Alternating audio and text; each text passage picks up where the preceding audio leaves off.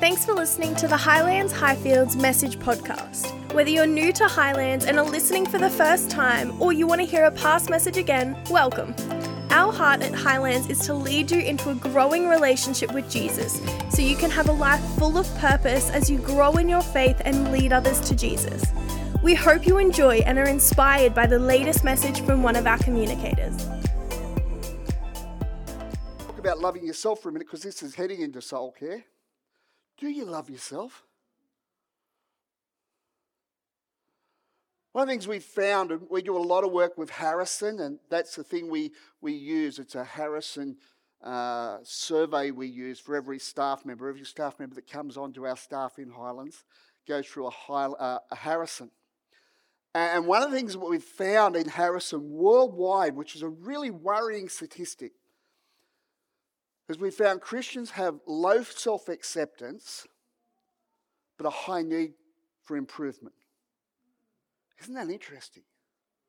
Low self-acceptance, so low self-esteem, but a high need to improve. And that worries me, and I've been praying about it, I've been looking at it, I've been talking to people about this, and it's a lot to do with our soul. That we try and be and we try and please God by doing rather than being. That you are created in the image of God. You know what, if you've got kids, and especially if you've got grandkids,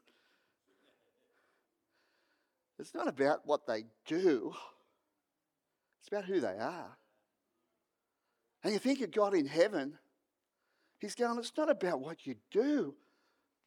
It's about who you are. That He loves you. And see, that's the heart of, we do this series on soul care.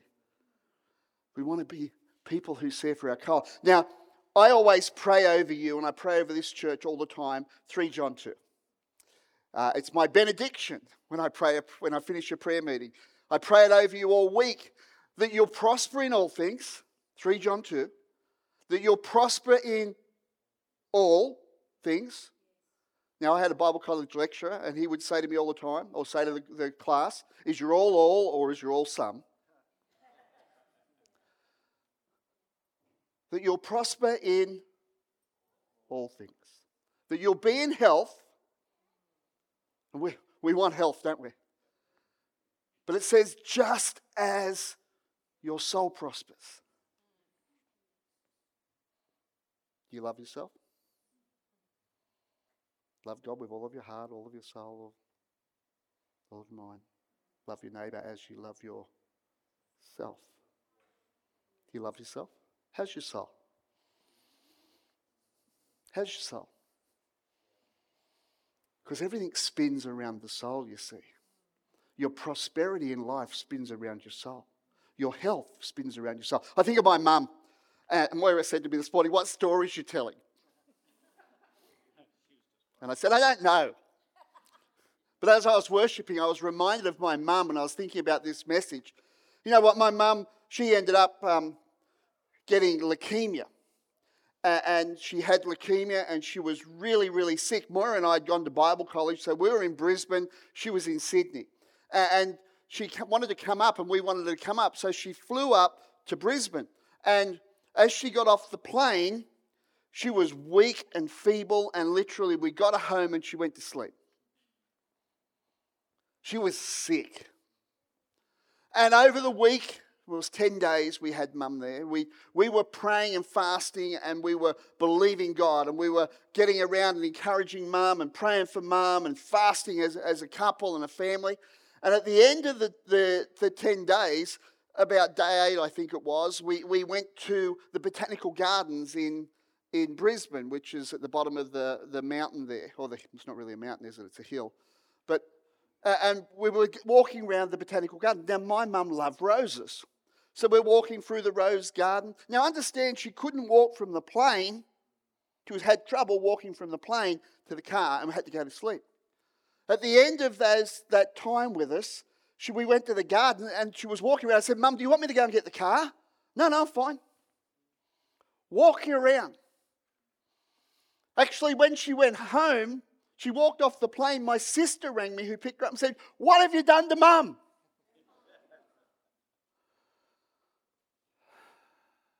And in a very short period of time, she went back to how she was.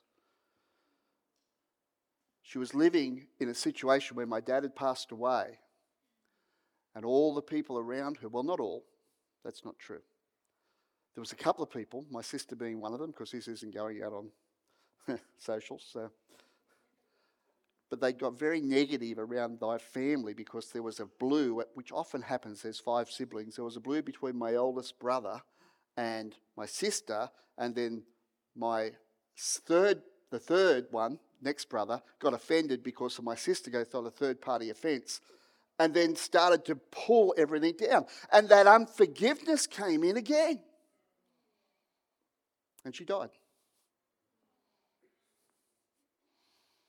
See, health comes from a prospering soul. So important, isn't it? So important. See, when you're cranky, tired, people out, stressed out, it's easy to get caught up in sin.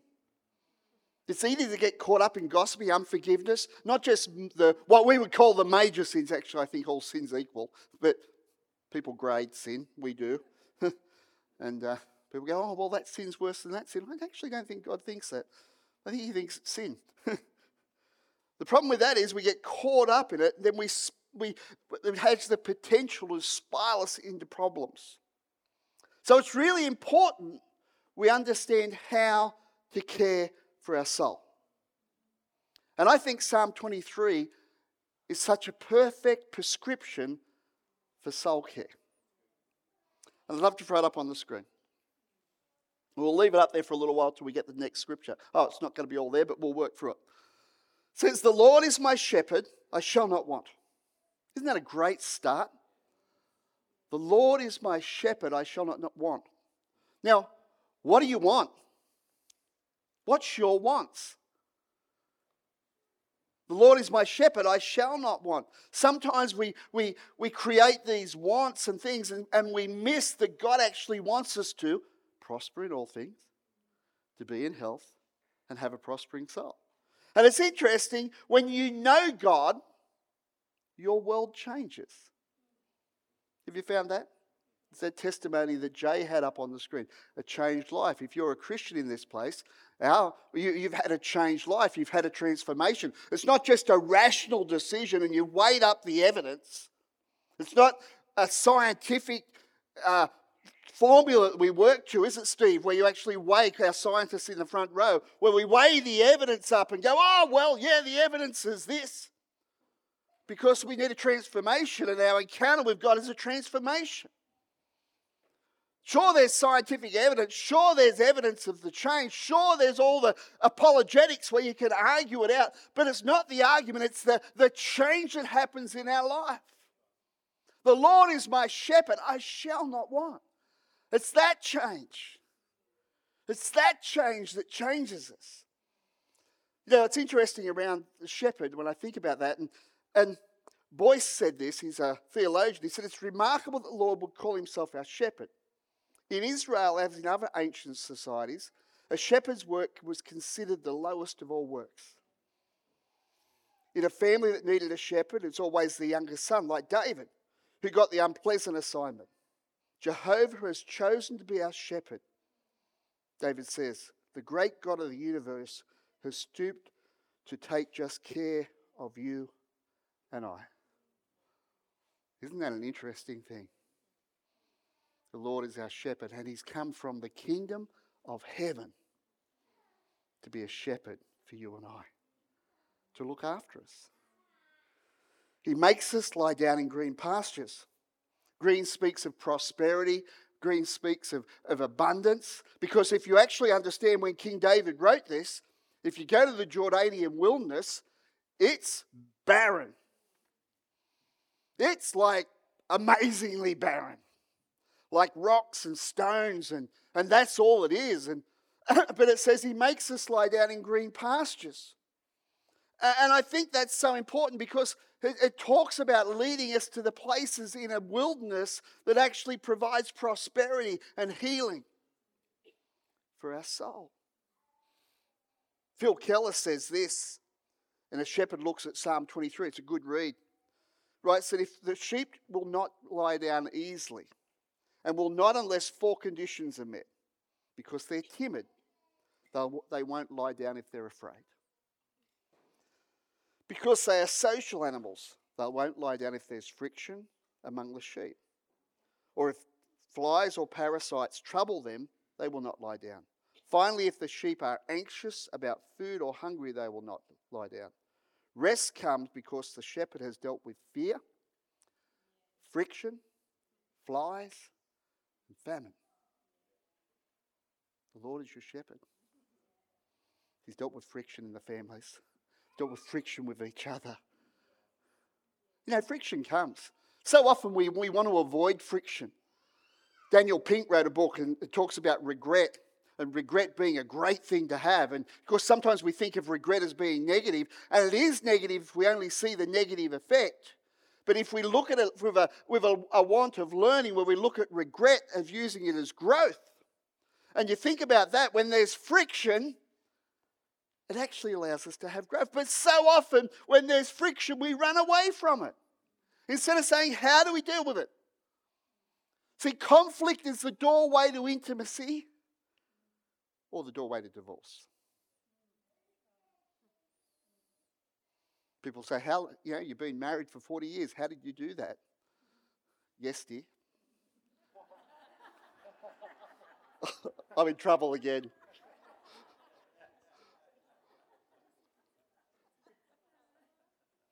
See, but conflict's good. The challenge is good because it forces us to grow. He leads me beside still waters, out of the turbulence of life. And who knows, life has a whole pile of highs and lows. We can't avoid them. That's life. There's highs and lows. Relationships have highs and lows. You come together and you have the marital bliss. And all of a sudden you come back from the honeymoon and you find it's different. But the idea is you want to come back together, don't you? Because that's what we do. Relationships are like this, isn't it? And we go in and out and in and out. But we don't want to go like that. We want to have souls restored that we can actually walk through the waters of life and he leads us beside still waters. And still water speaks of peace. And one of the things I've noticed a long weekend, and I've seen some social media of you guys out swinging on swings and ending up in the water. Smooth water. People love water. There's something about it, isn't it? We go to the beach. We go to where there's still water because there's something about restoring our soul out of the turbulence of life, the highs and lows. The next verse says he restores my soul. Because we need our soul restored. How does that happen? Well, that happens from repentance. He brings you to repentance. He brings you to that point where you say, yes, God, I get it. And I repent. I turn away. Allow God to heal us. To bring us that point where the sin, the snares that so easily ensnare us, Scripture says, we repent and walk away. Then it says he leads me in paths of righteousness for his name's sake. See, repentance leads to paths of righteousness. What are paths of righteousness? Paths of righteousness is conviction, not condemnation. You see, conviction of God comes where God convicts, doesn't condemn. The devil condemns. The devil brings condemnation. Jesus brings conviction. The Holy Spirit brings conviction on our life. Why? To lead us in paths of righteousness. The devil comes and says, you're not good enough. Jesus says, I started a good work in you. I'm faithful to complete it. The two sides. The devil says, who do you think you are? And God says, you're mine.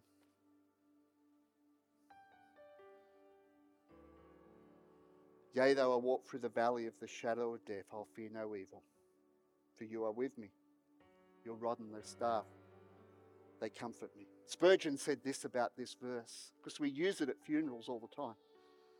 And I use it at funerals.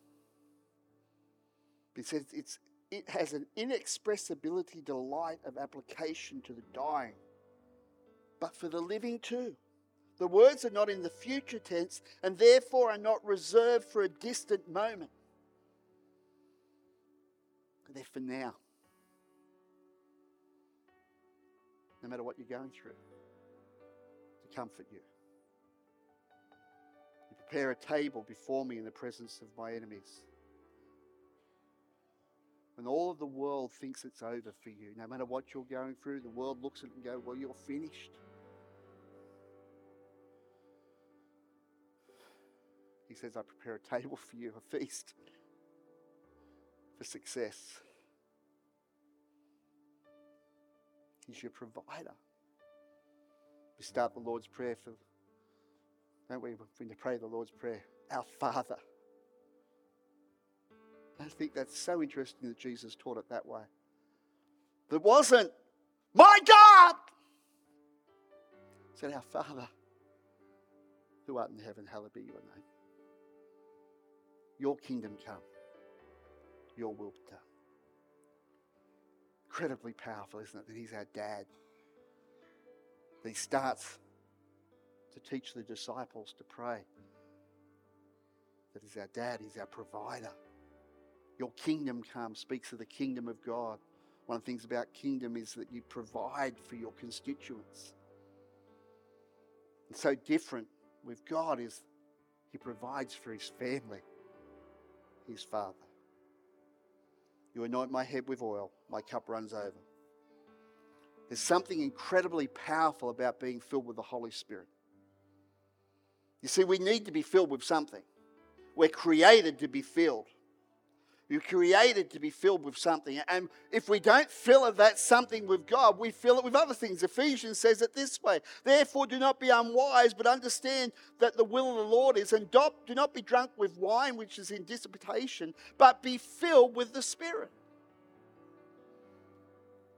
And so often we miss that. We miss the fact that God wants us to be filled. That he went to heaven and said, behold, I send another one, a comforter to come. I give you another. I'm gone to heaven, but I give you another. Be filled with the Spirit of God. That God isn't out there, he's in here. And sometimes we miss it. Sometimes we're freaked by that. Sometimes we're going, God, I don't know. I had a lady say to me the other day, I want you to pray for me, but I don't want any of the tongue stuff. I don't want any to be filled with the Spirit. But what? You're going through all this stuff in your life. And our life was in trouble. But I want God. So it's ended up being still filled with trouble. Which is so sad. So sad.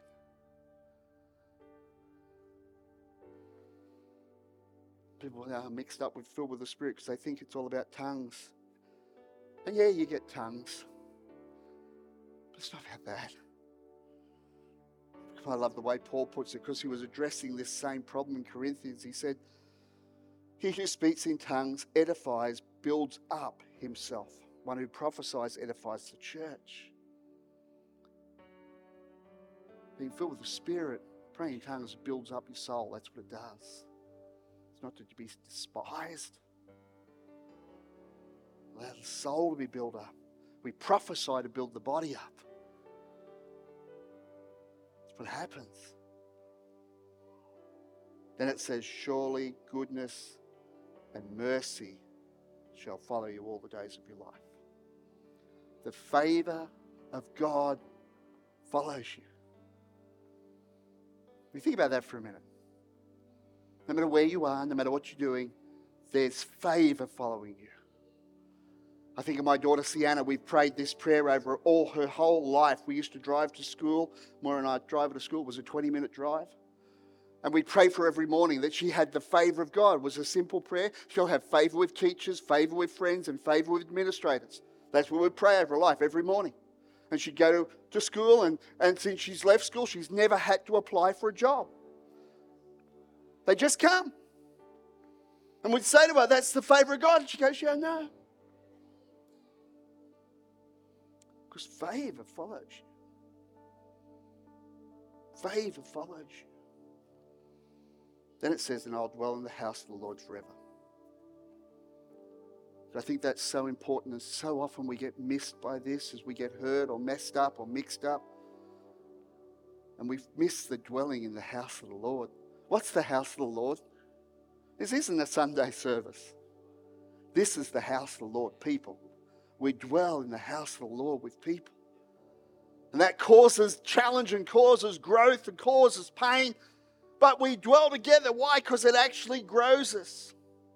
It grows us. You see, pain is inevitable. Misery is an option. If you're around long enough, you're going to get hurt. But you either use it for growth or you stay hurt, use it for misery. True. Paul says this, I press towards the mark, the upward high call of God in Christ Jesus. Forgetting those things.